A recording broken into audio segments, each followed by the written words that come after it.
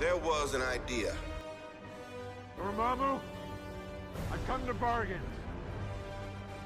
Before we get started, does anyone want to get out? Bunch of jackasses standing in a circle. Baskin Robbins always finds out. I prefer the faster baby. Are you Tony Stank? I am Iron Man. Assemble.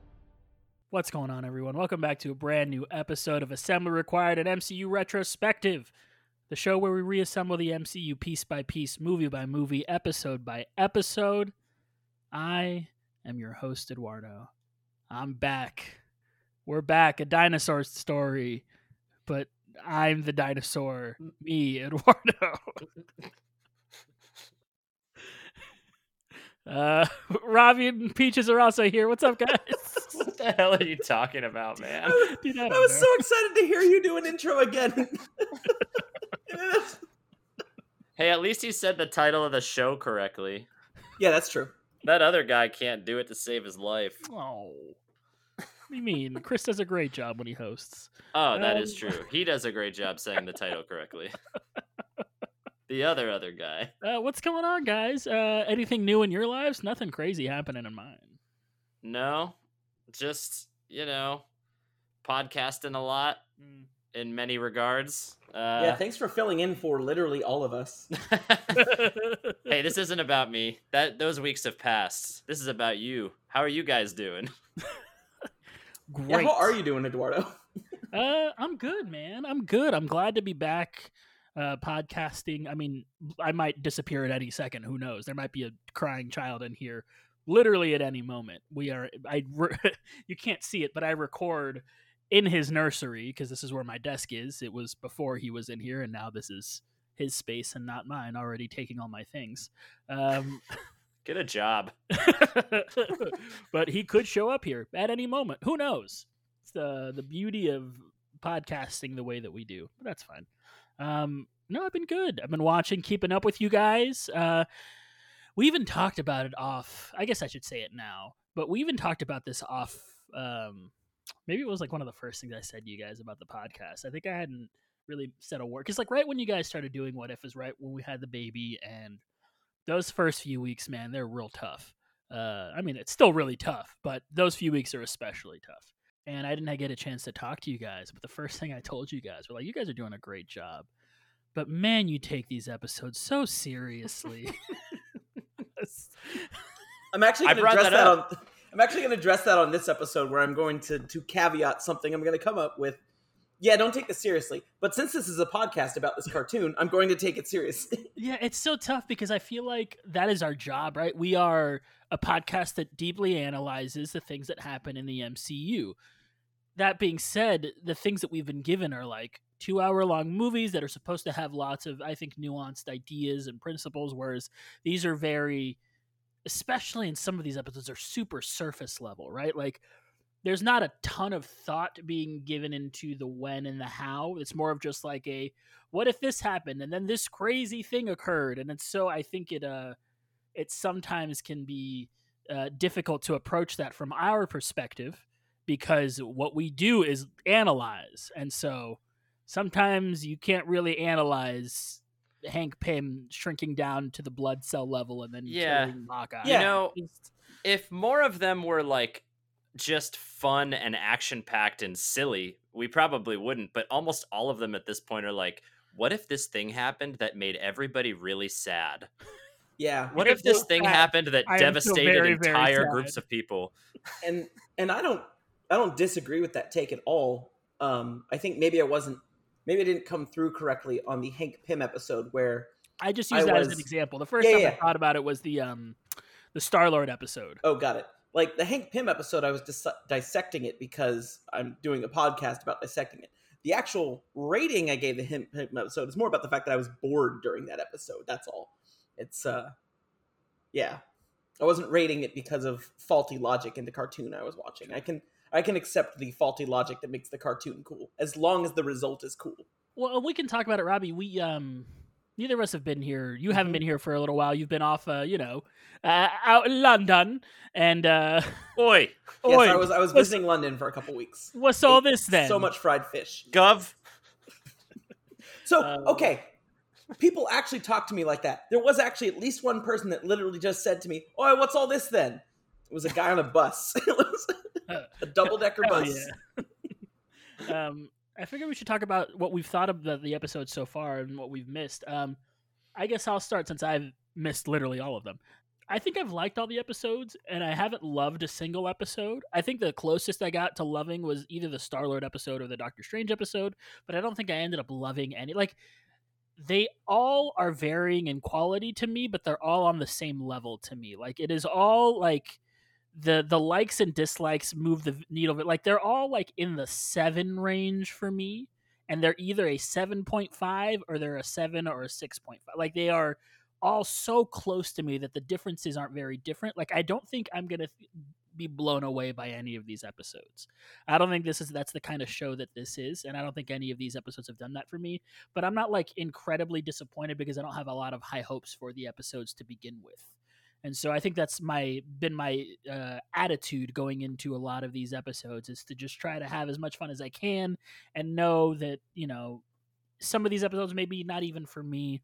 But I think what I do really enjoy, and I think I talked about this on the Discord, is that while some of these episodes haven't necessarily been for me, what I really enjoy is that they're happening in the first place. Because this is like, I mean, Disney Plus has already been like this a lot, but it's something that's different. It is different that's being added to the MCU. It's something that is very, that we haven't really seen before. The MCU, I think we've talked about it a lot, and I think it's unfair criticism at this point, but gets told a lot. Like, oh, who said it recently? There was a director, another dumbass director came out that does the fancy movie, the Dune director.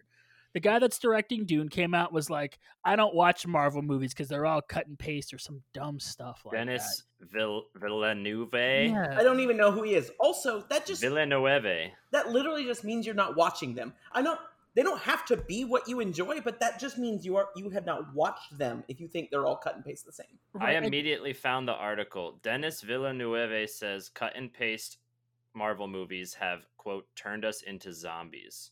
Like, just absolute nonsense, right? Like, just nonsense. Great. And like, he was not the first one to say that. Somebody else said that recently too. I forgot who it was. It was another director that said some, you know, the Marvel movies are, you know, Scorsese. Scorsese. There, that's who it was. And I love Martin Scorsese, but no. Yeah, just like lots of bad takes, and I think some of those takes are bad. But my point being, I think I really enjoy what they're doing with What If. I think the Hawkeye trailer, we haven't talked about it on the show, right? Because it just came out. But the Hawkeye trailer looks like a Christmas comedy, which I don't know about you, but was not what I was expecting out of the Hawkeye TV series, and now I am much more excited for it. So, because of my vacation, I actually still haven't watched the trailer, and I guess I probably should. I saw the poster. Got him. I saw the poster and thought the poster was a joke. I didn't realize that the trailer had the same tone as the poster. It feels like a Christmas comedy. Honestly, that's amazing. I'm down. Yeah, like, I'm super into that. That sounds so cool. Especially, is Florence Pugh in it? They haven't shown her. Okay.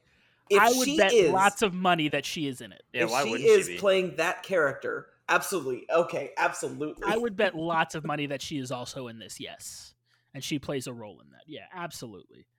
And so, yeah, I think it's cool that they're doing something different. Am I in love with any of these episodes? No. Certain ones I liked a little bit more than others. You'll see my rating later. But so far, I like them. I don't love anything. I don't hate anything. I think it's all just, you know, mindless TV that I can put on. And then, to be honest, I don't think any of these are going to be super memorable for me moving forward. Before I talk about the last couple episodes, I was really curious, you specifically, your reaction to the Star-Lord episode and also just hearing him again and for the last time doing the voice acting and everything. Oof. Well, and that's the thing, is I thought it was the last time, but we hear him again today. Is that him on this episode? Yeah. Yes. I didn't realize that. I thought it was someone. Him every time. Yeah. Man. Oh, didn't realize that. I thought it was someone doing a good job. Okay. No, it's him. And I mean, I think I could personally tell it was him because he just does such a good job. Man, it was tough. I haven't, you know, I can. It doesn't really necessarily need to be a point in here, but when I finished the episode, the first thing that I did was turn on Black Panther. I was like, I need to watch Black Panther right now. I need to watch it. I hadn't watched it since he passed. I've been so sad. I don't want to be so sad. But you know what? When I watched it, I wasn't really sad. I was more, just appreciative of the sort of the gifts that he had given us before his passing, and appreciative of everything that he had done. I thought the Star-Lord episode was cool. I thought it was a fun like it was more of what I want from these episodes, which is like a bunch of nonsense. Like, if you're gonna do a what if and the episode is nonsense, just give me a bunch of I want the nonsense. Like, I want it like Praise Looney emoji. Tunes level of nonsense. Like, I just want it to be stupid, and I just want to have fun. Like, you guys know how much I love stupid things, and that's kind of what I want from these what ifs. Not that I dislike the serious takes. Like, I really liked the Doctor Strange one because I think that was also a little nonsense in a different way, but I thought it worked for that. But I think some of these have played it a little safe. I think now that we are a little removed, I think the Hank Pym one plays it pretty safe.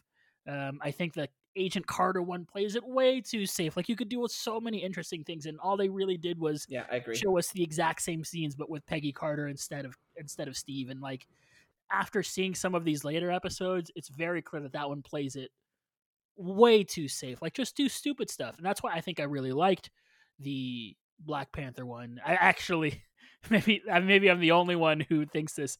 I really like that one guy. I thought he was funny the whole time. The one that you guys hated. I don't remember. His name. Yeah. We know who you're. The guy who was comic relief all the time. Yeah, I thought he was funny. I thought it was dumb. Korath. Yeah. I thought Korath was funny. I agree. It's not his character, but I don't. To be honest, don't care. I thought he was fun. I thought he was stupid. I thought it was funny. I thought that was good. I think so far, the Doctor Strange one might be the strongest because it's got the most emotional tie. But I think as far as like a fun, like one that I would watch again out of all of these is probably either the Star-Lord one or maybe the zombies one. Maybe I think I was a little less high on the zombie one than you guys were. I thought it was cool, but I think it could have been like, I think they could have gone further with it. And I think that's maybe a criticism I have of What If in general, is that they always stop before I think they should have gone for. Like, I think they should go further with every single one of these. Like, I want to see it. Like, they're still too close to the MCU. And I think that is to the detriment of the show. Like, I think the show has some really, really interesting ideas and never gets to explore the ideas because they are trying to adhere too much to the MCU, which the comics don't have that problem. The comics aren't, you are trying to be Spider-Man, but you're not specifically trying to be any particular run of Spider-Man. You just got to throw Spider-Man in there. It can be whatever Spider-Man you want. But this one, they have to show you the Hank Pym from the MCU. They have to show you the Tony Stark. They have to show you the T'Challa. And I think that can sometimes restrict them a little bit in the way that they're able to do their storytelling. That's actually a good point. Yeah, that's cool. I only missed 2 episodes. I thought I was going to miss this one. I absolutely did not think I was going to be on this episode, so I was prepared to miss 3. The last 2 were miserable not to be on the podcast. Both times after first watch, I'm like, oh God, I desperately wish I could be there to talk about this stuff. The Eduardo kind of covered the Doctor Strange episode. It was not my personal cup of tea because I was actually in Miami when I watched it. I wasn't in London yet, so I wasn't drinking tea. But it was so well, like, it was objectively extremely well done. And it really, Eduardo's completely correct. I'm 100% with him on liking that this is different. Liking that they're doing different things. Maybe not different enough. I agree with that too. I agree they're not maybe going far enough, but they are going farther than, an MCU movie has. Especially early on, we thought this might be a connected series, and then we're kind of in episode 2 like, oh, I guess not. And I think I had a little bit of disappointment of that at first, and now I think that Past Me was stupid, because I think it's been great that they've all been separated. It just allows them to do a completely new story every time, and I love that. That has made it more varied and more enjoyable. And this sort of what you said of all these episodes kind of being the same, like, not love, I agree with that.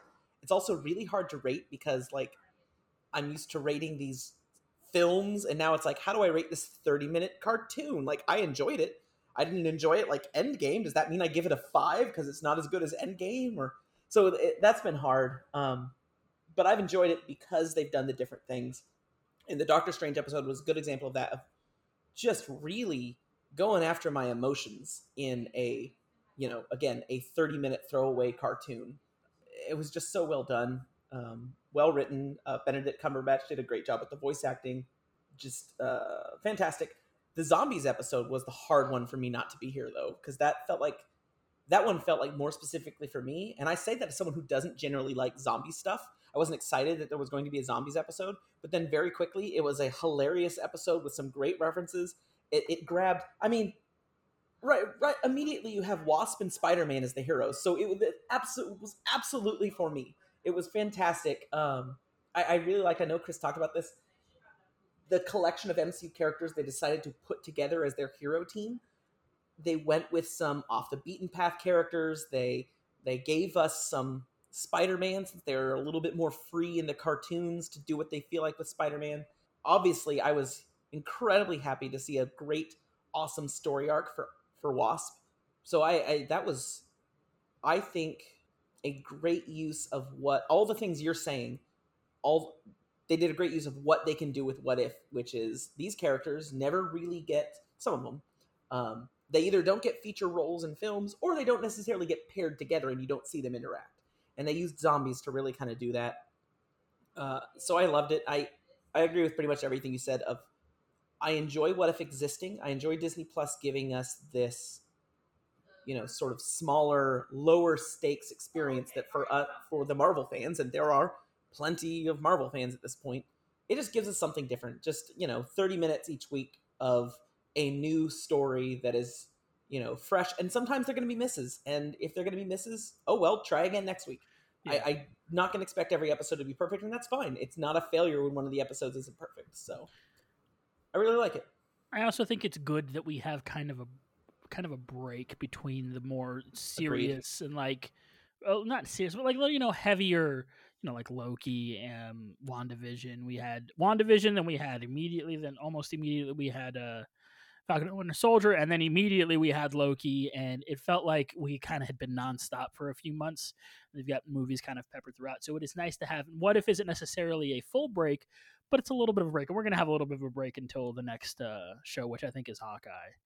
And so there'll be a little of a break between that. We'll obviously continue to put out stuff for you guys to listen to, but it's nice to be able to kind of take a break from this MCU, because I think it helps you enjoy when the shows do come out, because it can sometimes homogenize a little bit when you're watching them so frequently and right after one another. Agreed.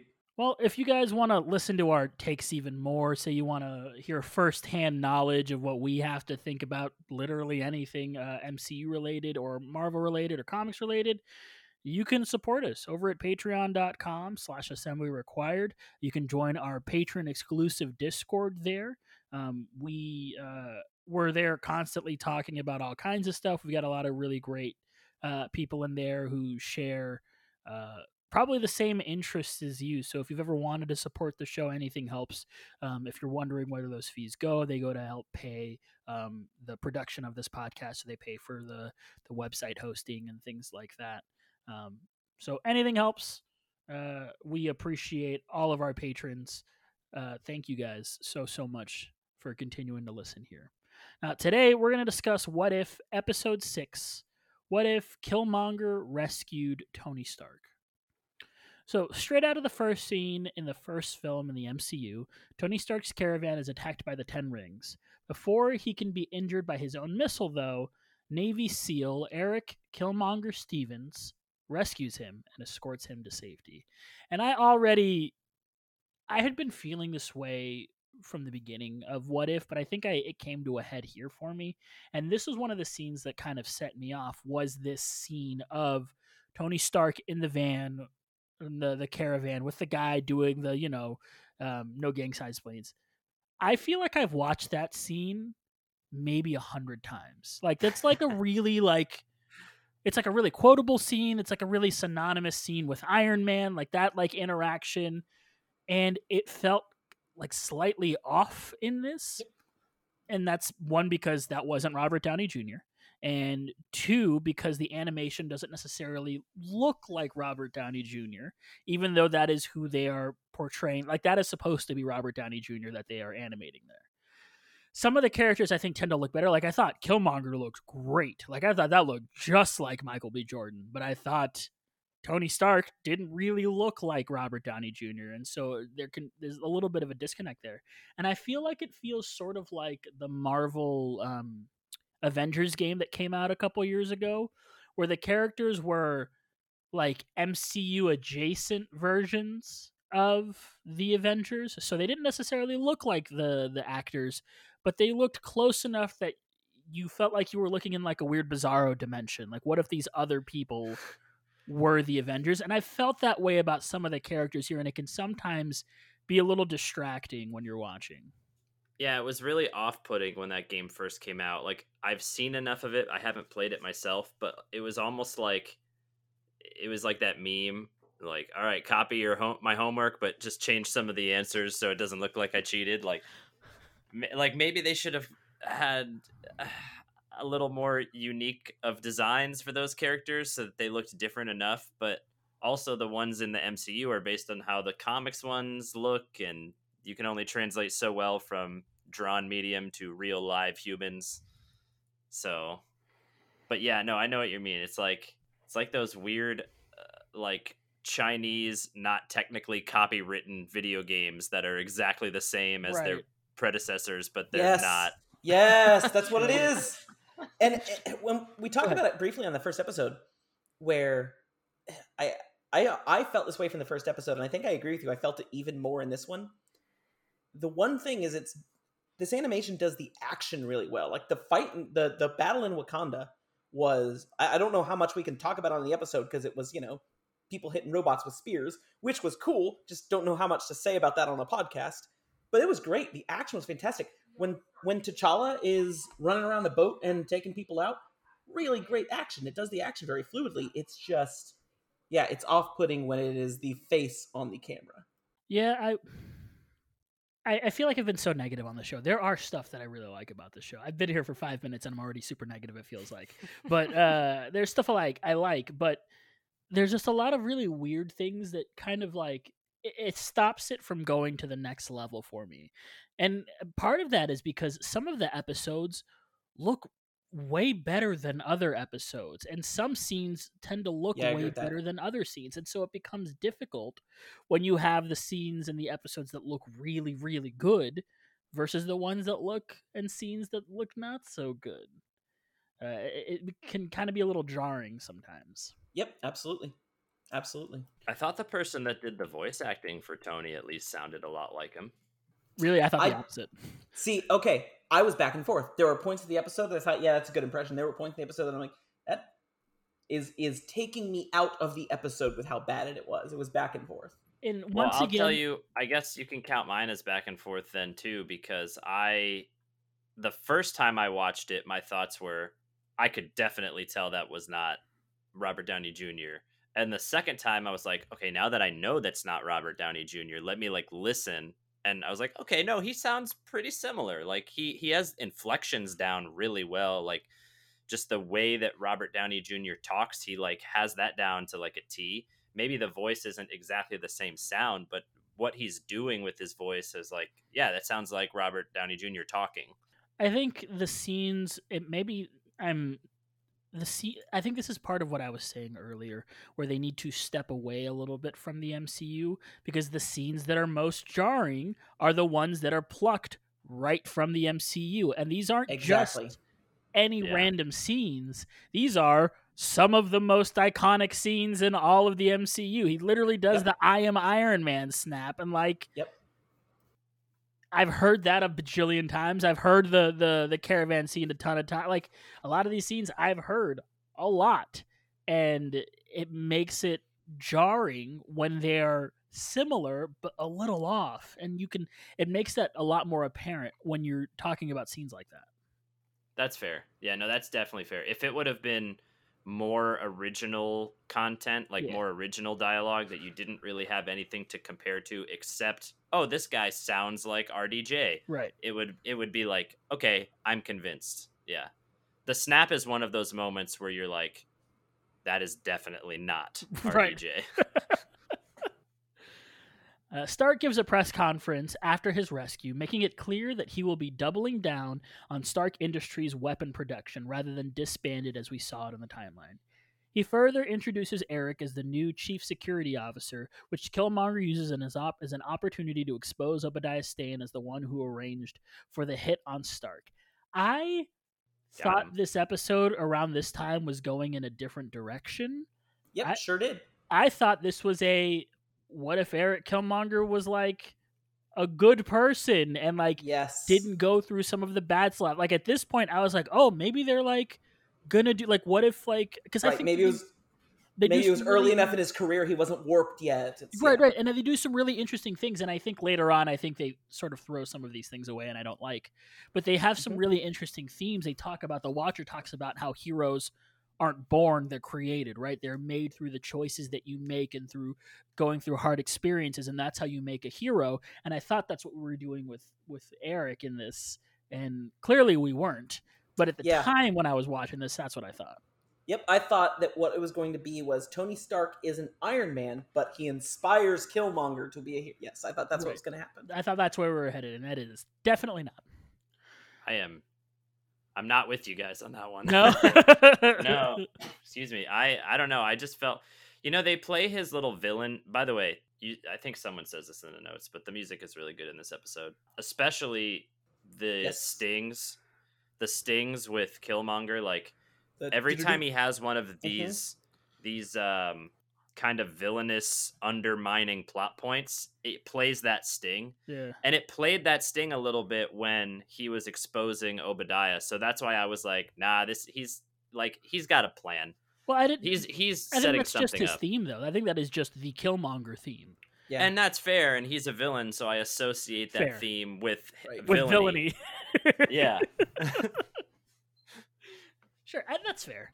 That's fair. The music was great in this episode. I think it was I think they used so many Black Panther themes so well, just subtly throughout Black the episode. Panther has one of, if not the best score in the MCU, and I think it's because its themes are it's so easy to pick out. They're so recognizable.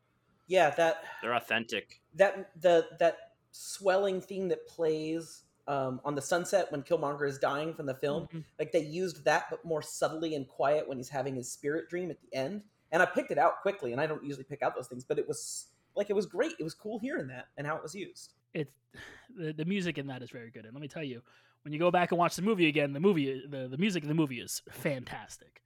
Stane is arrested, and Stevens is instead promoted all the way to Stark Industries as COO. Pepper Potts is uncomfortable with the situation, not trusting Eric, but when she meets with James Rhodes, he assures her Stevens' record is clean. Eric tells Tony about his MIT doctoral thesis proposing automated combat drones designed to make human soldiers obsolete. Stark decides to help Stevens make his project a reality, and the two, along with Jarvis, start to build a working version of his Gundam-esque drone. I love this, one, because Killmonger isn't necessarily a big anime fan. Michael B. Jordan is a big anime fan. Oh, yeah? Oh, I didn't know that. I love that they put in a little Michael B. Jordan in this. Well, I don't know if I brought this up on the Black Panther episode, but Killmonger's outfit is supposed to look like Vegeta from Dragon Ball Z. So I'm pretty sure we talked about it. I thought that it looks like Vegeta's outfit without even really being a Dragon Ball Z fan. So that's interesting. Well, and Simu Liu's outfit in Shang-Chi is supposed to look like Goku. He's got a point where it's like an orange hoodie with like blue sleeves. And that's supposed to look like Goku. The varsity jacket. Yeah, the varsity jacket thing. Yeah, it's supposed to look like Goku. Interesting. That's pretty cool. Yeah, it's super cool. I'm Super Saiyan.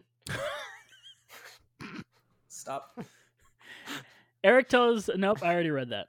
Oh, man, good to be back. After a montage, the drone is complete, but unable to function successfully, and they learn they need a new power source. Tony first proposes... go ahead. That's the kind of parallel to the original story that I like, where they put in a little tiny funny moment that is similar to something that happened, like when we see Tony experimenting with his armor the first time and he slams himself into the ceiling. Like, this is a different version of that scene, right. And I appreciate it because it's a different person involved, but the story beats are kind of there, but not in a way where you're like, this is exactly the same. Yeah, I agree. I think it's really cool the way they do that. I think the little nod to the arc reactor is fun, and how quickly they're like, "No, that's stupid," and they kind of move on to the next thing. You have to be in a cave with a box of scraps, otherwise it doesn't work. Eric instead proposes using vibranium to build the power system as well as the armor. Now, Robbie, the plot here is going at a brisk pace, and I think we can both agree that some of these things I think would be better served being expanded on. Yeah. And I think it circles back once again to the comparisons to the MCU. If this was an original story that didn't connect to the MCU, you could just show me whatever you want. But I already know what happens in Iron Man. I understand a lot of what's happened with these two characters already. So I have things that I want to see with these characters, and it makes it feel like these things are happening too quickly. Yeah, and okay, so we talked about a little bit about this at the start of the episode of Don't Take This Too Seriously, so I'm going to caveat with, this sounds more like criticism than it's meant to be. And you talked about a little while ago about feeling negative when you're not actually negative. And I'm going to feel that way on this episode too. I'm going to say I've liked What If and I like this episode. So everything I'm going to say on this episode feels like I'm criticizing when I'm not necessarily criticizing. I'm just talking about observations, I guess, that sound negative. And Chris last week talked about don't pick apart the plot points, don't take this too seriously. He's absolutely correct. But because of this podcast, I'm now going to pick apart the plot points and take them too seriously. So one of the things about these episodes that I keep hearing from other people, and for some people this is criticism, for some of them they're not liking this, is that it skips over stuff really fast. They move quickly. You don't see things you'd like to see, or things are left with little explanation that would get more explanation in a longer form story. And that's, I don't think that's necessarily invalid criticism. It's just, I personally like that we're getting these little cartoons, and so I'm willing to accept that as a necessary evil, if you will, of getting these little cartoons. They're not really going to have the time or the budget to make, several 5-episode mini arcs to give us every little explanation. I don't expect that of them. I want the product they're giving me, so I accept that I'm going to miss some things in getting this product. And that's that we skip over stuff. And that's fine. The point of these is giving me cool stuff. We're going to talk about this more, I'm sure. But this episode was cool because we got to see Eric Killmonger for half an hour. And he's one of the best villains in the MCU, and we got to see him do very well in this episode as well. And it was cool. It was fun. And that's what this episode gave me. It gave me another cool little story, and it got there quickly. It got to what's cool about it fast, and that's fine. It cut out the vegetables and the potatoes and the wine, and it just gives me, here is your steak. And that's not what I want every piece of fictional media to be, but it's how these cartoons are.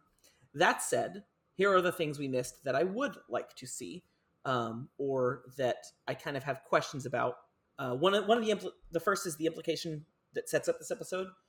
The first few episodes in What If kind of talked about, this is your one little thing that flipped everything on its ear. And we don't really get what is our one little thing. We know that things changed because Eric Killmonger saved Tony Stark. But I have some questions about, is the implication here that in our mainline universe, Killmonger was undercover in the Ten Rings, but decided not to save Tony Stark for whatever reason?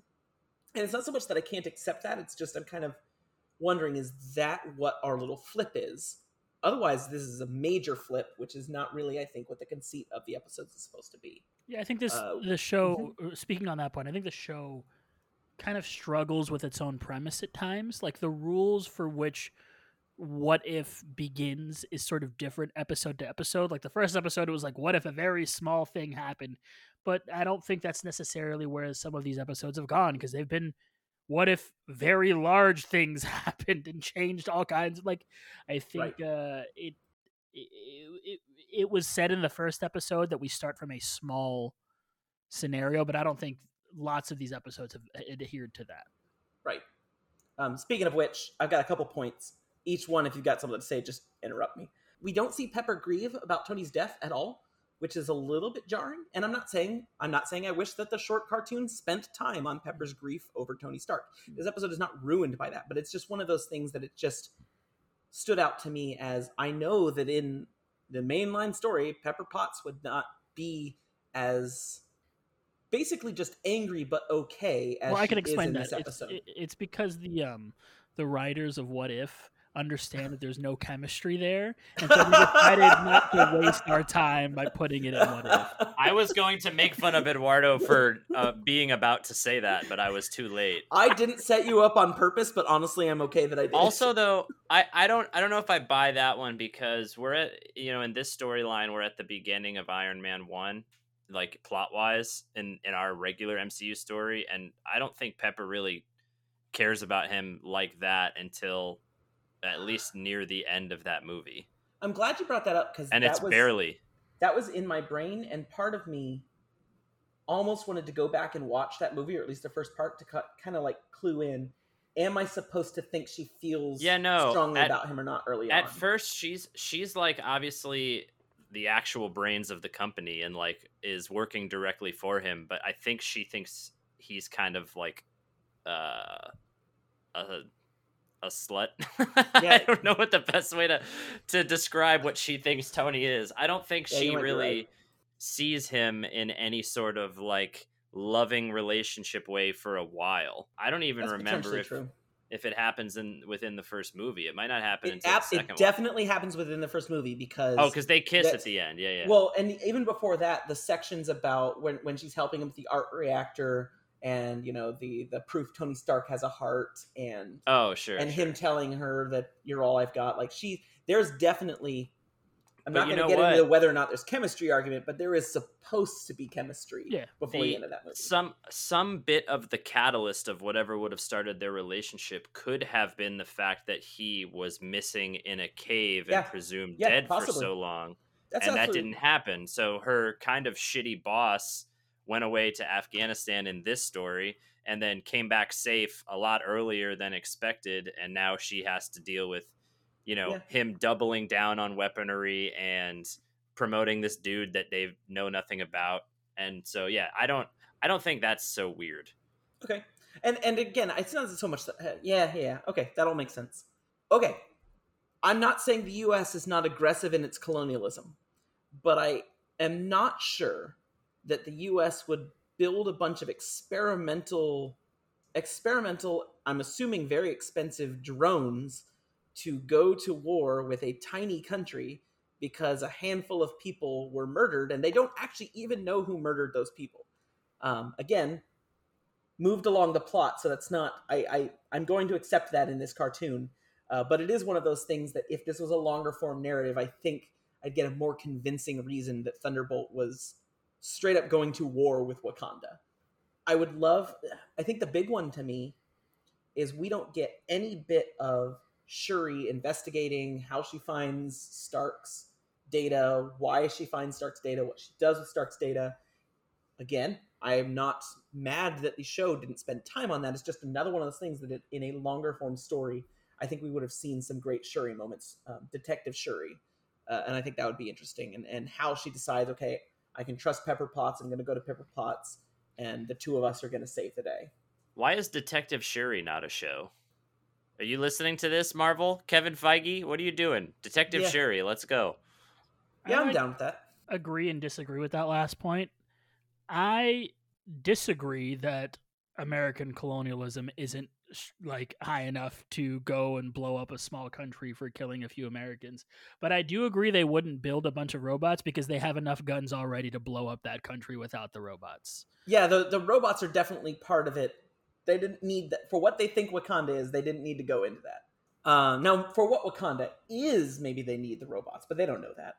And then I also think, and to that point, I think they would like just make sure, hey, we know who killed Tony Stark. But yeah. And then all of that was absolutely worth it just to give us a fun episode. That's it. It was just some stuff that's kind of left, and there's probably more things.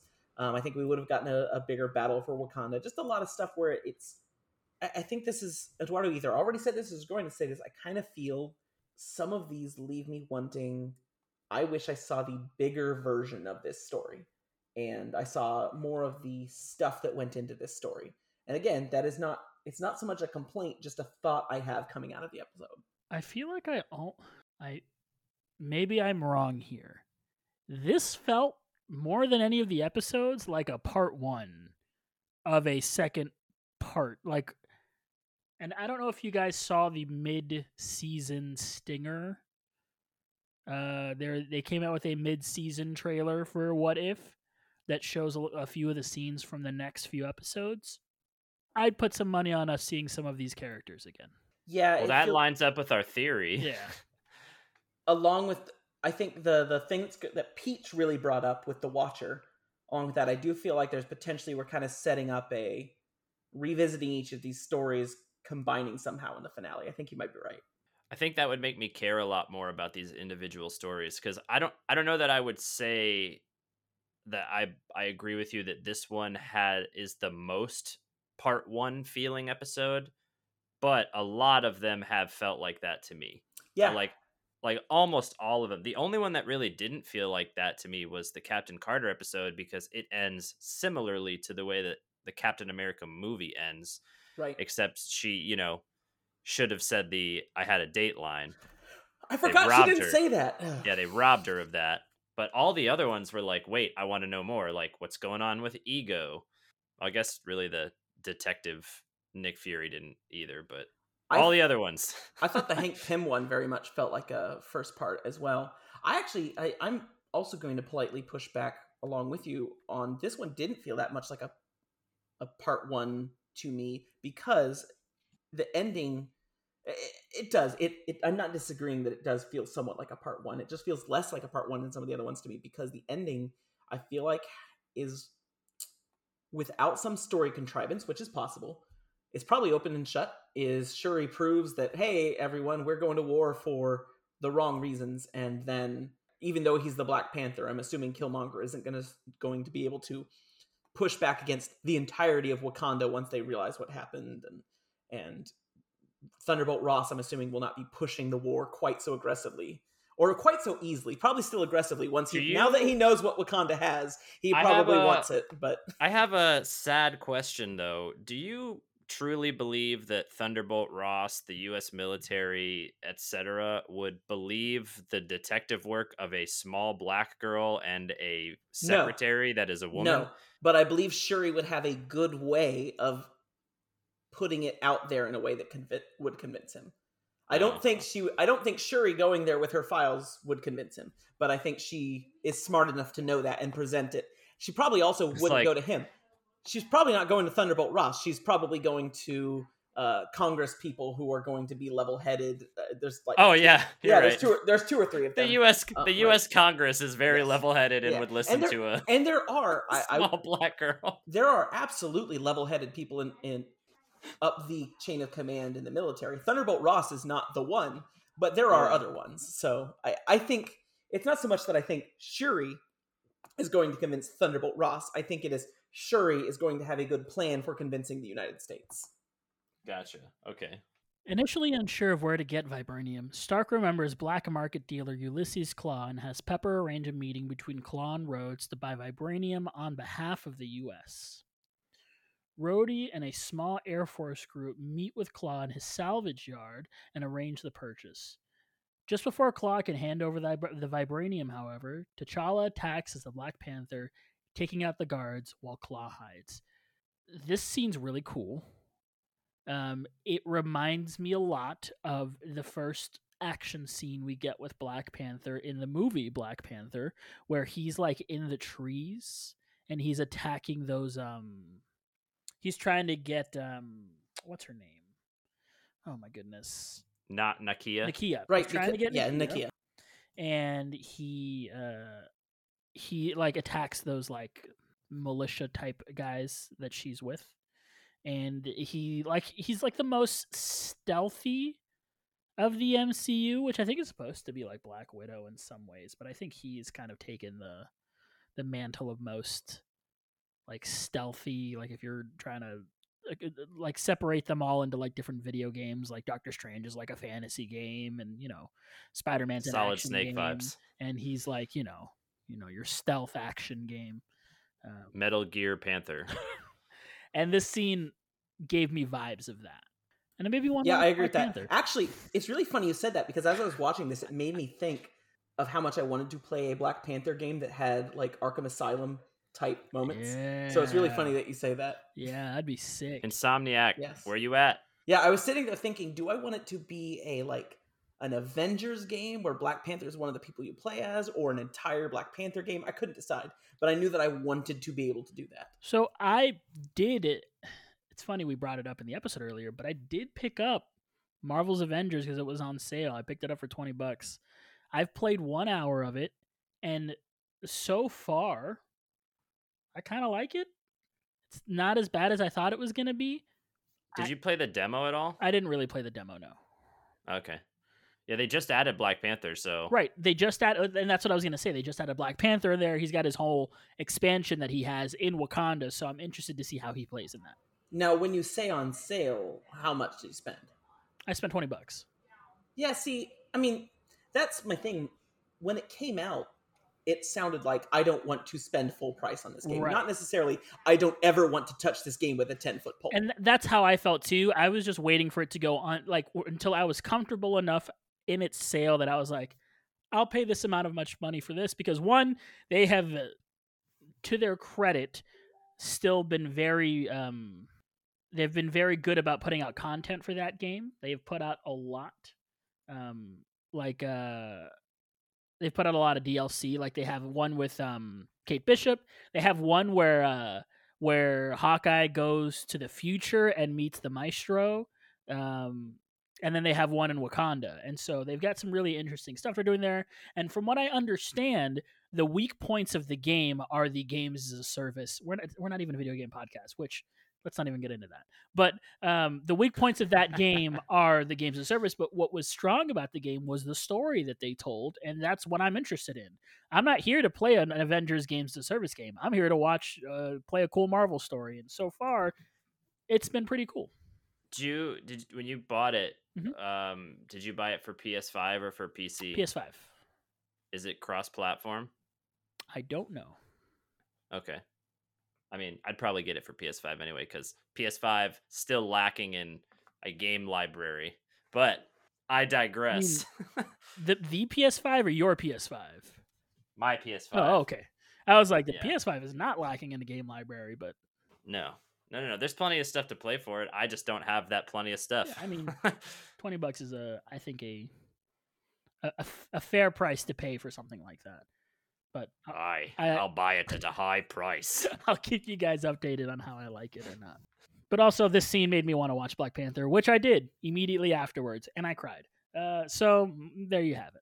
T'Challa asks Rhodey to allow him to take the vibranium back where it belongs, but Killmonger attacks and subdues them both with a Stark Industries sound cannon, using it to kill T'Challa.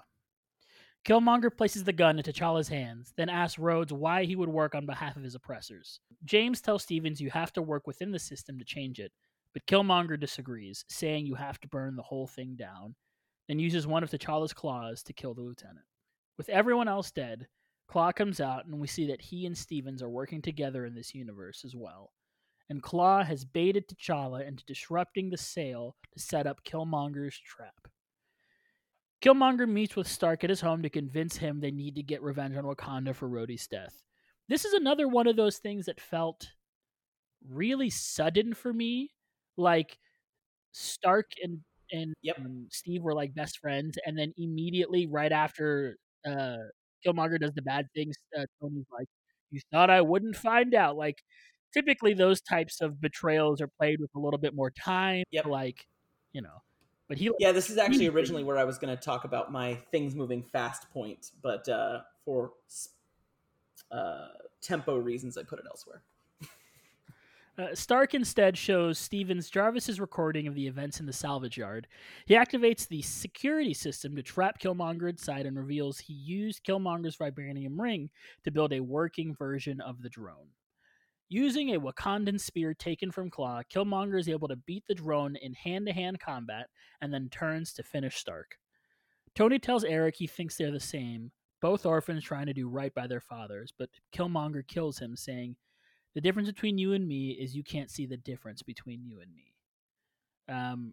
I actually really like this line. I thought, Same. as far as the plot is concerned, I thought it was a little and whatever. But as far as lines go, I actually enjoyed this line because there's a lot of talk in this episode about being better and choosing to be better, or the choices that you make are really what make you a hero and all of that. And if Tony Stark had gone through the traumatic events, he would have continued to be the same Tony Stark that he was at the beginning of Iron Man, which was not a good person. And this Tony Stark is convinced that he is a good person, but what's the first thing he says after he gets attacked? We got to make bigger, better guns. That's what we need to do. We need to blow up our opponents. And obviously, I'm not going to infer your listeners' views on warfare or how those things work. Personally, for me, I don't actually think that's the correct option. I don't think having the bigger gun is typically the first approach. And I think Killmonger kind of makes a good point. He's like, you do these things because you've always had the opportunities. Like, yeah, we're the same. We had bad dads, but you were a billionaire who grew up with literally everything, and I had to scratch and claw for literally everything. Like, you think we're the same, but we're actually not the same at all. And I appreciate that. I think Killmonger has some of the best one-liners in the MCU, and I think this adds to it. But as far as the plot's concerned, Peaches, you weren't a fan as a whole of where the plot was going. I knew Robbie would put my point here after this line that I also really like and agree with, so that I could shit on this episode. Let me also just say I agree with everything you just said, and I like that line a lot, and I think it speaks to Tony's privilege versus Killmonger's lack of privilege. Right. And that's why Tony thinks they're the same, and they're not the same. But yeah, something about this episode, I've talked about this feeling that I've had on some of the things we've reviewed on this show before, whether I liked it or whether I didn't like it, where I just don't know why. Like, I couldn't put my finger on exactly what it was that made me feel the way that I felt in the long run, right? This episode, something about it, just like something about the plot, and the best word I can think of is cringy, but I don't know. Something about it just doesn't feel correct to me. It feels off. I think what it is, my best guess about why this feels off, and this is an example of, us watching Killmonger kill a person that we care about. So it does fit in with what I'm going to say. I was just giving Robbie a hard time, but I think it's a tough episode to watch because we're watching this villain who may very well be the villain in the MCU that you can get behind their message the easiest, right? Like, a lot of people pull that bullshit, Thanos was right the whole time. No. If you're going to pick a villain to say they were right the whole time, you pick Killmonger. And it's tough to watch him go through all of these scenarios where he's scheming and getting away with his schemes, because we know he's the villain. So watching him get away with terrible thing after terrible thing after terrible thing, I don't know. It's just, I think it made it hard to watch. And maybe that's what feels off about this episode, is like, part of you is supposed to, he's the main character, and the main character can be a villain. Of course, plenty of stories where the main character is a villain. But on the one hand, you want to feel positive toward what he's doing because he, like I said, he might be the villain that you agree with the most in the MCU. But on the other hand, you're watching him do a bunch of terrible things to get there. And so, yeah, I don't know. I walked away from this one the first time I watched it not knowing how I felt. And I hoped that when I went back for my second watch, I would figure whatever that mystery was. I maybe am getting a little closer, but I don't know. I think you're on the right track. I watched Black Panther immediately after this. And there is a scene in Black Panther where they do the second of the what do they call it? Where he challenges for the throne, and they do the second of the fights. And Killmonger's talking to Black Panther, and he's talking about how all of the people he's had to kill, and he's not talking about it in a positive way. He's saying, I had to kill all these people. I didn't want to do this, but that's what I had to do to get back here. I had to kill my own brothers and sisters on this, and this continent to come back here. He didn't want to do these things. And I think that's the disconnect between the Killmonger we see in Black Panther, who is a sympathetic character, even though they are clearly skewed in their views, whereas this character almost seems to enjoy doing the bad things that they are doing, and they don't seem to have as much care in that regard. Killmonger seemed to, in Black Panther, seemed to do it out of duty, where this one seems to do it out of almost enjoyment. And I think that's a disconnect from the creator not understanding the character well enough. Yeah, that could be true. Yeah, I agree with that. And they keep playing lip service. He keeps saying, I didn't want it to be this way. I didn't want to do, but it always feels like he's just saying those words. I don't feel that from the character the way I do in the film.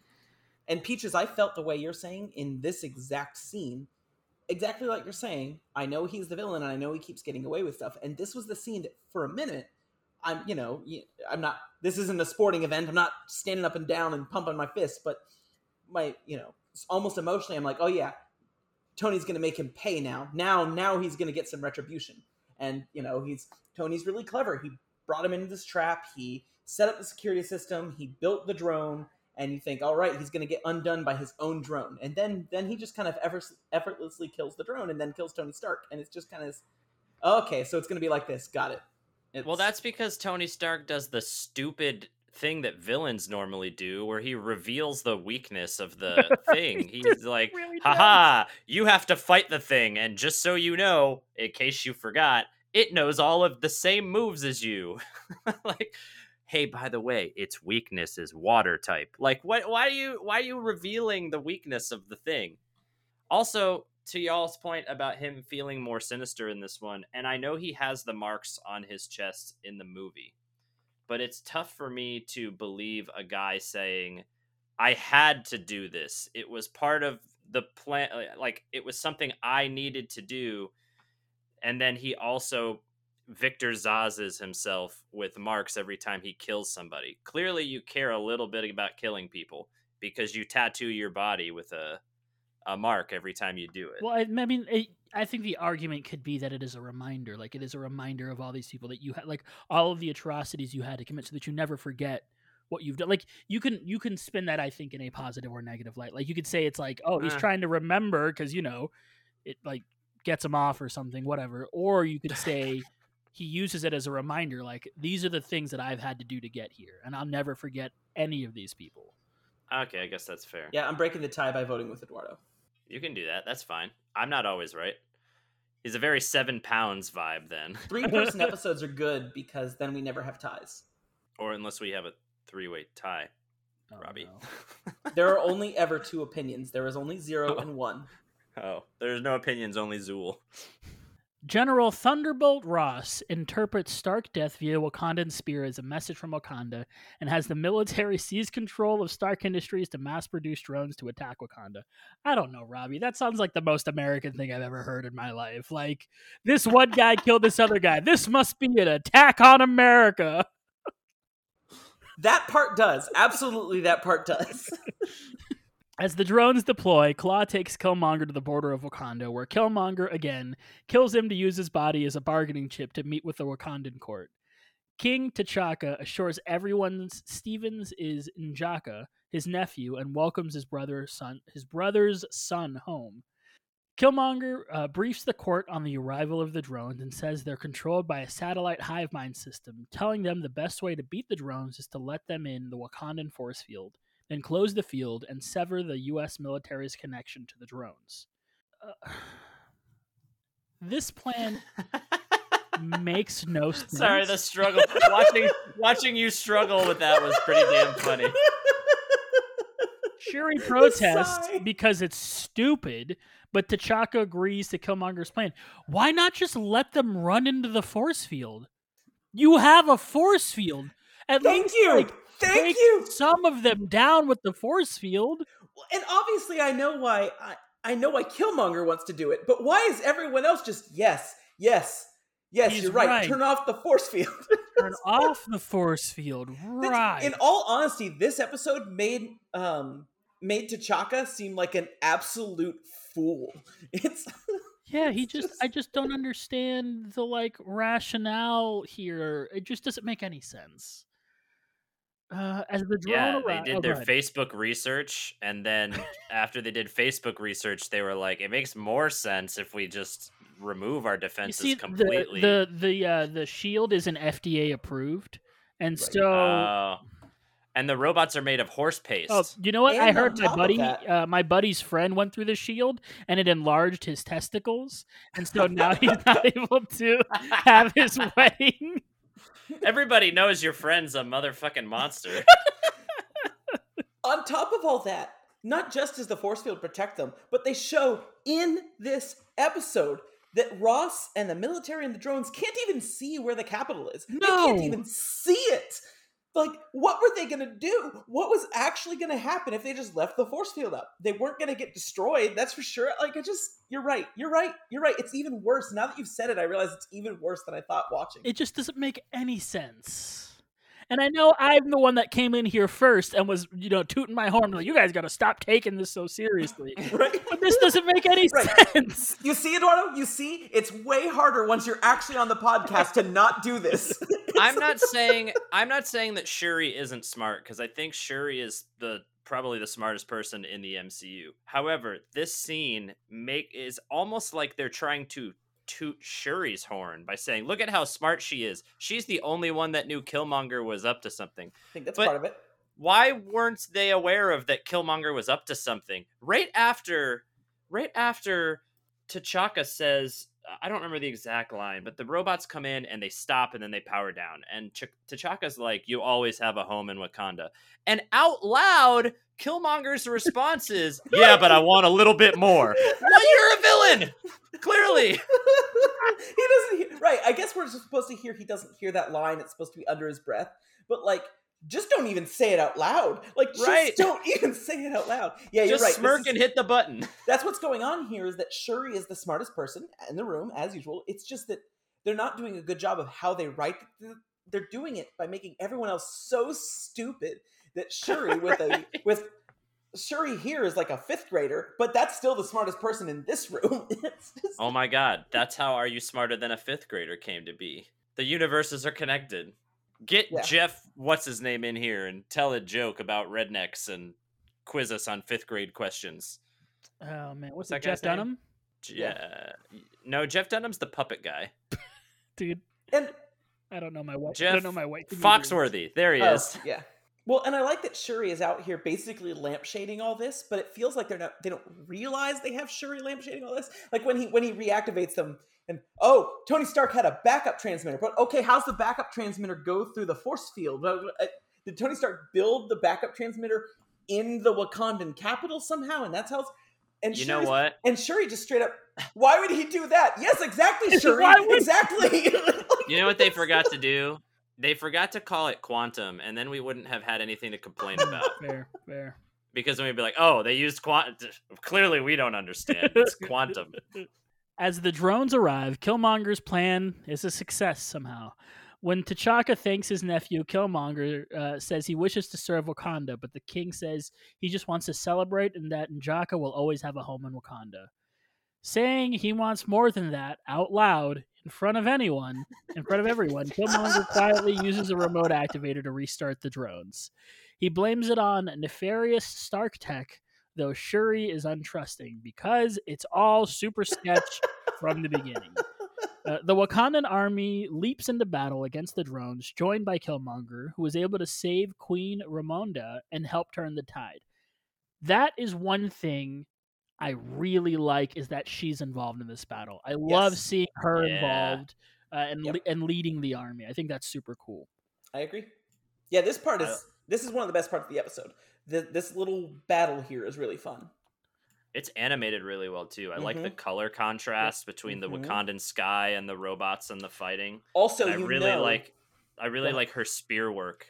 She just looks really badass in her Wakandan gear, like beating all the robots up with her spear, and like that final moment where she impales 2 at the same time, rips the spear out of both of them, and then says for T'Challa and has a tear running down her face. I was like, yeah, damn. Eduardo, I'm assuming you were living for Wakandan warriors fighting Gundams with spears. It was so cool. You know So what? cool. You know what? The rhinos that were CG looked more realistic than the rhinos in Black Panther that were CG. I had that thought. I had that exact thought. I don't agree with that, but that's okay. I really liked this scene, and I think I am even more like we've talked about this before. I've made jokes about the helicarrier, but I do actually believe that the Marvel movies have a problem in some of their settings. Some of their settings can sometimes be a little homogenous. A lot of cities, even though you've got the Golden Gate Bridge and you're in San Francisco, it all looks the same to me. It all looks like New York City to me. LA, San Francisco, all these places look similar. And that's what makes these battles and all these things happening in Wakanda so cool, is because it's different from what we're seeing everywhere else, right? You've got all these bright, interesting colors and palettes, and you're being treated to something that you're not normally seeing. It's why I think, which we haven't done an episode on it yet, but I was going to say it if you didn't. Shang-Chi is so strong of Yep. a movie, and spoilers for my opinion on that movie, is they go places in that movie that we don't go in the MCU. I think that movie's biggest strength is that for most of it, it's not really an MCU movie, and I think that works to its benefit. Right. So this is a spoiler for our coming Shang-Chi episode. For those who don't know, because I've consulted with my lawyer, I'm now allowed to say these things. I have seen Shang-Chi. It's just I saw it 4 months ago. But when I saw that, I could tell that, this is going to look so cool. These settings are going to be so great. I have not seen it on its actual release yet, so I was part of a test screening. And so I haven't gotten to see its actual release, but that was something that I was very clear even months ago, that this film is going to look cool. They're doing a great job taking it to different settings. And I think you're right. I think I'm excited they did that, because especially early on in the MCU, and I obviously liked the early on MCU, and I do like the helicarrier, but I think absolutely early on in the MCU, they played it very, very safe of trying to make it feel realistic, feel like it's an environment that the audience is used to. And sometimes I want to see environments I am not used to. A lot of times I want to see environments I'm not used to. I haven't been to Africa. It's cool seeing Africa. So yeah, I agree. I think that Guardians movies also can benefit from the different scenery. I will say, and I feel bad that Chris isn't here. Yes. Because I'm saying something that he would want to hear. And I'm going to make an admission to everyone on this podcast, because I think you all deserve to know this. I watched The Suicide Squad, which is James Gunn's DC movie. I really, really liked that movie. And I wanted to watch another James Gunn movie. But I had watched the first Guardians pretty recently, and I can always turn that movie on, but I just wanted to watch something I hadn't watched in a while. And I turned on Guardians 2, and I think I actually like that movie now. And I don't know when this happened for me. I don't know when that switch flipped. I think some of my criticisms I still have, but also I'm able to turn my monkey brain on and just have a good time. I don't know. I know why. Why? It's because you're a bad daddy now. That's it. You figured it out. That's why. Not that you are a poor father, but you're a badass daddy-o. Yeah, no. It's because That's I the had full my name. son to then enslave entire populations and just kill everything. That's the reason. Yeah. His first words were, "You're like Mary Poppins, Dad." Is Mary Poppins cool?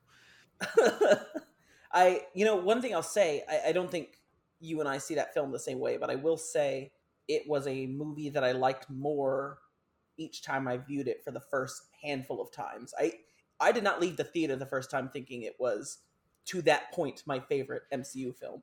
But then on this retrospective, when we got to that film, it was at the top of my rankings at that point. And that was after I'd seen it a few times. Yeah, the MCU, I feel like I'm going through this really interesting change in how I view the MCU movies and why I enjoy some of them and why I don't enjoy them. Sort of like that revelation I had when we went back and watched the first Iron Man, and I was like, I actually don't think I like this movie very much. And I didn't like the original Iron Man movies, and I don't really enjoy Phase 1 like in general. Like, I don't think there are too many Phase 1 movies that I'm going back and I'm watching. And I think it's because a lot of those movies have a homogenization problem. They can sometimes feel really similar. And I think, personally, a lot of the criticisms thrown at the MCU are specifically about the movies that happen in Phase 1. And can sometimes those criticisms are valid about the Phase 1 movies. But the second you move into Phase 2 and you get to Guardians is like the jumping off point where they go, actually, wait a second, we can do some different stuff here. And I think from then on, those movies that are different, that try to do something different, I think I have a much larger appreciation for. And I feel like I enjoy a little less the like bigger, like I feel like I've talked about this a lot, but I like don't like Winter Soldier as much. Like I remember thinking Winter Soldier was the pinnacle of movies. I was like, man, this is the best movie ever. And I watched Winter Soldier once and I never watched it again, but I always remembered being like, man, that was the coolest thing I've ever seen. And then we finally did the rewatch, and I was like, I didn't like that as much, nearly as much as I remember. And maybe I still like it, but it wasn't like anywhere close to how I remember. And I know we're talking about sets and all of these things, and I'm going wildly off tangent of where our original topic was. But this I like the tangent though. An Assembly Required podcast without it. But I think when they're doing these interesting sets, when they're doing these interesting things, I think that's what I want to see more of from the MC. I want to see them do just different stuff. That's why I like Loki so much. That's why WandaVision was so cool. That's why I didn't like Falcon and the Winter Soldier so much, because it just felt like more of the same. And at this point, after so many movies and so many hours of content, that's what makes comic books special, is they're constantly reinventing themselves. They're constantly doing new and interesting things. And guess what? Sometimes they work and sometimes they don't. Sometimes you get the One Day More comic from One More Day comic. I keep saying One Day More because it's from Les Mis. And I keep... One Day More. Exactly. Every time I hear One More Day, I think One Day More. But whatever.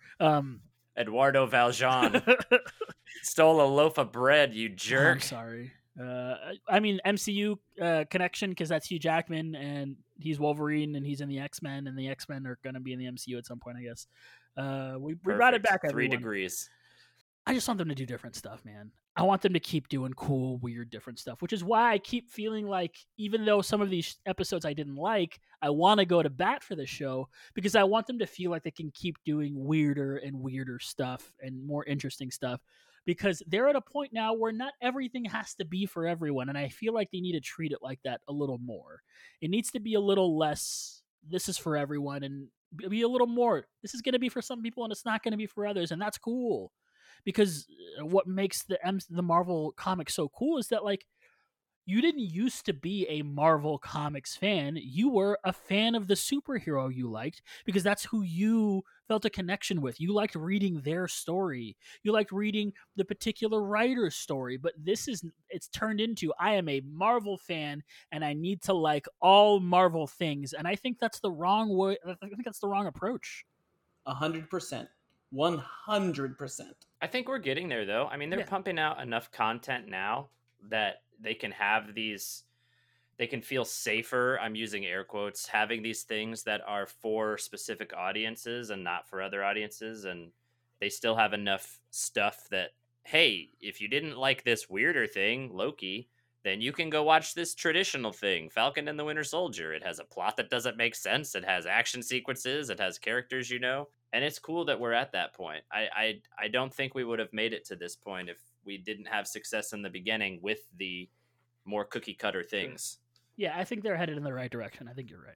With Wakanda victorious. Okay, now back to the goosebumps. back to action. With Wakanda victorious, I thought it was Michigan Chillers. Thanks to N'Jaka's heroism, T'Chaka selects his nephew as the new Black Panther. After consuming the heart-shaped herb, Killmonger has a spirit vision of his cousin T'Challa, who asks if this was all worth it. Killmonger says he did what he had to get power, but T'Challa warns that power unearned is a volatile force that will eventually get the best of him. Back in the US, General Ross briefs Potts on the massive amount of Stark weapons that will be used to level Wakanda the next day, which the audience knows will start a much bigger war to do Wakanda's hidden tech. Potts goes to her office and is met by Shuri, who shows, okay, just back up a second.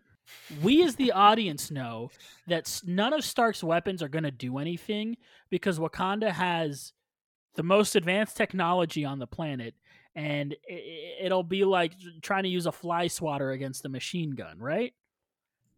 So then why do they care about the goddamn robots coming up to the goddamn force field? Right. I should have written that. I'm sorry. I should have written that in the notes. My bad. Because you're right. They're like, oh, we know, the audience knows there's no way that's going to work because it's Wakanda, and Wakanda wouldn't, because they have all this technology. And they're like, oh, but these robots, they're really strong. Damn it. I will say, if we had gotten any sort of like, you could have literally just put a throwaway line of the force field protects against everything except for vibranium because it's made of vibranium or something like that. It's sure, give us that line. That would have totally worked. Didn't even bother with that. Yeah, I think they just didn't really think about it. I think they made a roadmap and then filled in the scenes with what they needed to happen to achieve that roadmap. Yeah. And I think, and sometimes it works and sometimes it doesn't, and this time it just didn't work for me. And I will again say, this is making me feel like more critical than I mean to be about this episode. Right. But yeah. Because at the end of the day, I liked the episode. I really liked seeing Killmonger again. I really liked a lot of the characters and stuff. But yeah, this is the sort of thing where I do think I am willing to give you a little bit of wiggle room on, yes, you wanted to get to this point and you just did some stuff to make it happen. This is the kind of thing where I'm okay with you doing that. It's just, that's clearly what you did this time. Right. Potts goes to her office and is met by Shuri, who shows Potts that she found Jarvis's backup recording of Killmonger's murders. Shuri says she and Potts have a common enemy and wants her help to open the eyes of the U.S. and Wakanda to what's actually happening. The Watcher closes by telling us all, heroes are never really gone, they live on forever, as do the ones they inspire to carry on the fight, which just made me think of Chadwick Boseman again and made me sad all over again. Yeah, the most effective thing this show is doing is constantly reminding us that we lost one of the best actors of our time. Yeah. And like, it's a great surprise every time I hear him voicing Black Panther in these episodes. And then I get sad at the end of every single one of his episodes. Yeah. And I mean, these episodes have been kind of dark, right? The endings have been dark. The last few episodes have been dark. Peach, some pretty dark stuff happening. Yeah, I was gonna tie this in with what Robbie is saying too, because I think Robbie is agreeing with the show being dark. I don't know. Part of this, that that Family Guy clip. Wow, I'm gonna show my whiteness for a second. You know that Family Guy clip where they're asking Peter about The Godfather and he confesses that he didn't like it, and they all come at him like, why didn't you like The Godfather? And he has that line where he says, it insists upon itself. Yes. It insists upon itself. What does that even mean? That is what I am starting. And I really, truly hope that our surveillance stork that we came up with a few weeks ago that might be a Nork, of these stories coming together to form one unified story. I hope that ends up being true. Because if not, this show is starting to feel like every episode is so grim that the MCU is almost saying like, hey, if we didn't do everything exactly the way we did it, look at what could have happened compared to what we gave you. Isn't what we gave you much better? Aren't you happy with what we did for you? It feels like we're being gaslit. Is that wild? Like, is that a form of gaslighting to be like, hey, remember all the great stuff I did for you? You should just appreciate me because of my great things that I did. It's almost like that's what they're doing here is, look, everything that would happen if we tweaked this story is terrible. It's terrible for everyone involved. So, love me. Just love me. I don't know. Is that wild? It doesn't feel that wild to me. No, I think you're correct. And I hadn't even thought about it until you said it. But that is what it feels like. Even, and I'm not sure they mean it, but that feels like what it's happening. It's like what you watched is the best form of events, and we're going to prove that to you with all these not best events. And I don't think they're going for that on purpose necessarily, but yes, it does kind of feel like that's what's happening. Well, and everything that I just, sorry, Danny, I'm going to steal your thunder. Everything that I just Peaches lamented about was, it could be fixed if it turns out that this show does end up getting connected, and the Watcher's like, nah. Too many bad things are happening in these series of universes. We're gonna clean this mess up because everyone's miserable. Right. And it is really dark. When we had the Avengers, all the Avengers die episode was pretty dark, but I think it really started with the Doctor Strange episode, which was done beautifully. And when the Doctor Strange episode happened, I was thinking, they went there, they had tragedy, they had an unhappy ending, and it felt bold when it happened, but now it just feels like that's what this is. It's just dark and unhappy. And again, here I go criticizing an episode I liked and a series that I've enjoyed, but I would like some happiness sometimes. I would like some not darkness. I would like some, and I think episode 2, the Star-Lord episode, kind of did this, even though it did have, oh shoot, well now Ego's just going to destroy the universe, but that was almost more of a funny ending to me.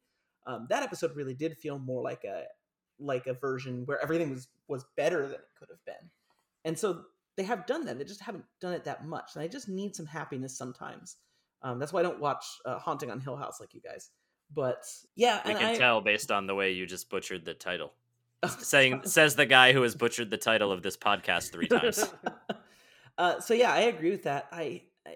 That said, on rewatch of this episode, I felt like this episode was a little less dark than I did on first watch, and definitely less dark than some of the other episodes, kind of because that ending, and we talked about this already, so I don't need to get into it more, but the ending where I feel like it's being spelled out, it's being spelled out to us, to the audience, that, all right, Killmonger's plan isn't going to work because of Shuri and Pepper. And I think Shuri has a really good way to just avert this crisis before it happens. Yes, she's not going to convince Thunderbolt Ross, I'm certain of it, but that's beside the point. There are other people pulling strings than Thunderbolt Ross, as we see sometimes in the MCU and in Marvel stories. So, did you know if you combine a Shuri and Pepper with Bokoblin guts, you get a chilling elixir? Ooh, awesome. I wish we had the sound effect. Someone could play the sound effect of the cooking right now. I'll think about that. Oh, okay. Yeah. I got it. I got the sound effect. All right, go ahead.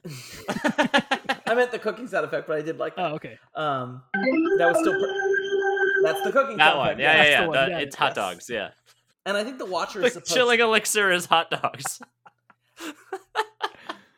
I think the Watcher's closing line in this episode is also supposed to be making us think in terms of, yes, Tony Stark and T'Challa died, but their legacy is going to live on in the way they inspired Pepper and the way they inspired Shuri, even though after our previous conversation, I don't think Tony Stark inspired Pepper Potts, but I can only go down so many hypercritical roles in this. I think we're supposed to think that heroism is still going to happen. This is, this is not a dark ending where Killmonger is going to rule the world. This is Killmonger is going to get stopped, but it's going to be by Shuri and Pepper Potts instead of Tony Stark and T'Challa. So on rewatch, this episode I think ended less dark than I originally felt.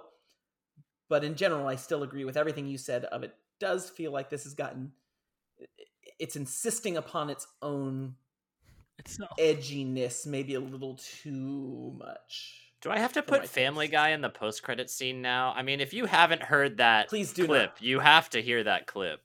I guess spoiler alert for the post-credit scene.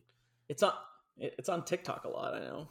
Yes, it is. So do we think this is going somewhere? We think you haven't seen it, but there is a particular scene that leads me to believe that we will absolutely be getting these characters meeting up. I want to believe that our original theory of all of these coming together is true, yeah. But because of because of a lot of these stories ending in some sort of tragedy or a follow-up tragedy about to occur because of the events, like, I want to feel like that is the theme that we are secretly now being exposed to, and I think that in general is what is going to be the effect on the overall story. Is how do we come together to make all of these terrible things that happened in these 6 individual universes, how do we come together to make them not as terrible outcomes, right? And it might not be that they get fixed exactly the way they were in our MCU timeline. It might be that they get fixed just enough to be different from our original timeline, but whatever terrible result happened isn't quite so terrible, or maybe it's good instead of bad. That was very vague. That was like the most vague book thing. Yeah, I think you're right. Also, one of the things we talk about in theories a lot is what would happen in this timeline, and that's something I keep thinking about, is if there's no Tony Stark at all, do we get any Avengers? Do we stop Loki? Do we...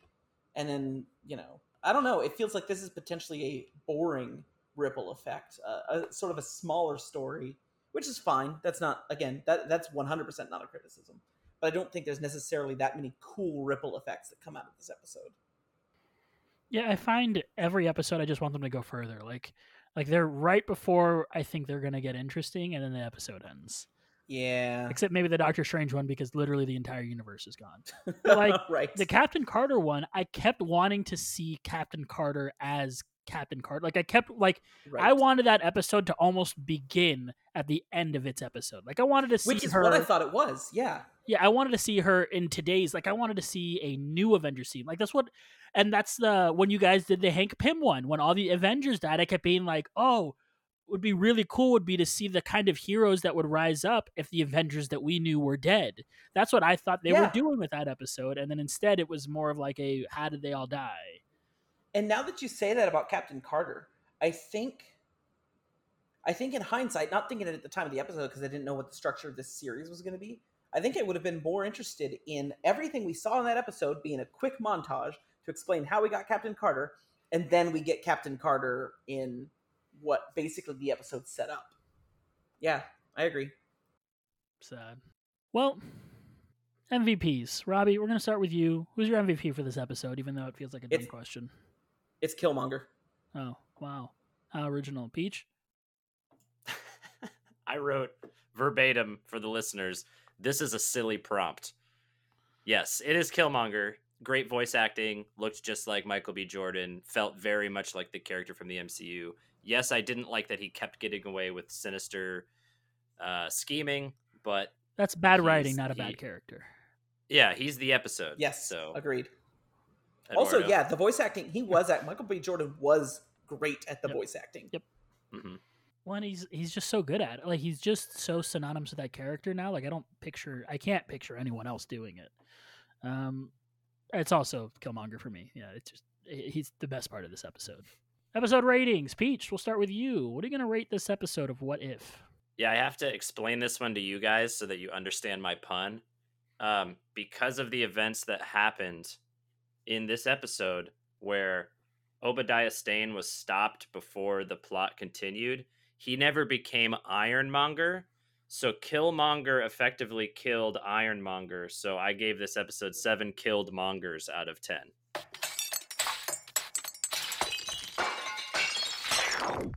I understand. Okay. Robbie? I'm giving it 7.5 Vibranium Gundams out of 10.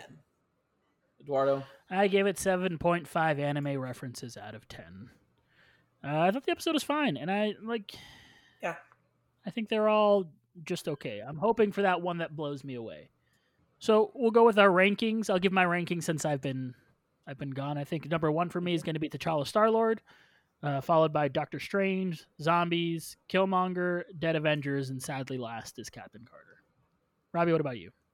I struggled with this a lot because the 4 best episodes, to me, it's really hard for me to suss out which one I want to put at the top. Like the Doctor Strange one, I think is maybe the one that's the best produced, just not my personal favorite. The Zombies one, I think, is the one that is the most within my wheelhouse of what I like to see and what I care about. So ordering the top 4 is really hard, but I ended up going with T'Challa Star-Lord at the top, followed by Zombies, then Doctor Strange, then the Killmonger episode, then Captain Carter, and then Hank Pym Kills the Avengers is at the bottom. Peach? Yeah, I put this one near the middle. I'd say it's in the lower half, though, I guess, because there's 6, so it's in the lower half. So right now for me, it's Doctor Strange and then Zombies, then Star-Lord, this episode, followed by Captain Carter and Detective Fury. It's interesting we agree on the bottom 2. Yeah, I think what Eduardo said rings the most true about those two. And when I look at my order, the bottom half are the three that to me felt the most like I'm just watching that story that I've already seen again. Like the Captain Carter one was a great episode. It was cool to see what she would have done in that role. But it's just I'm just watching the first Avenger again.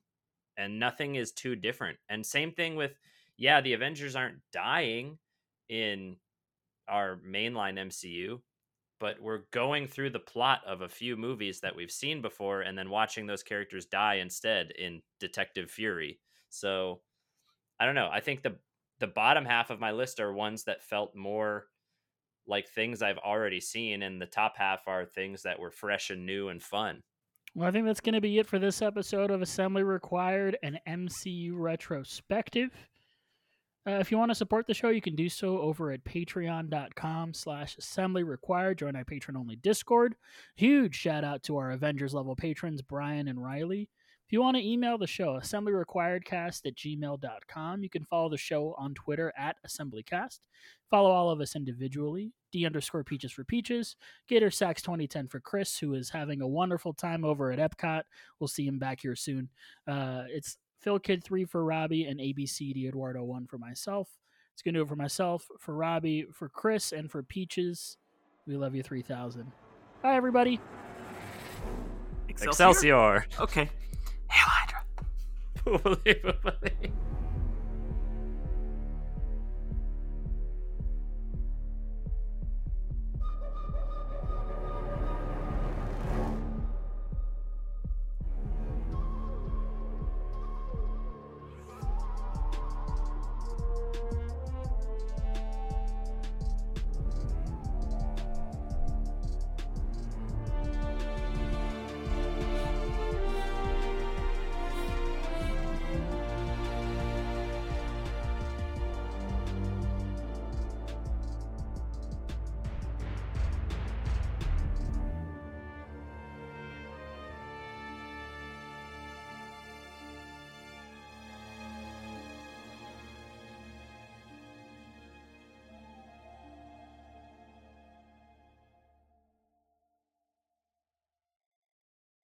But since we're all gonna die, there's one more secret I feel I have to share with you.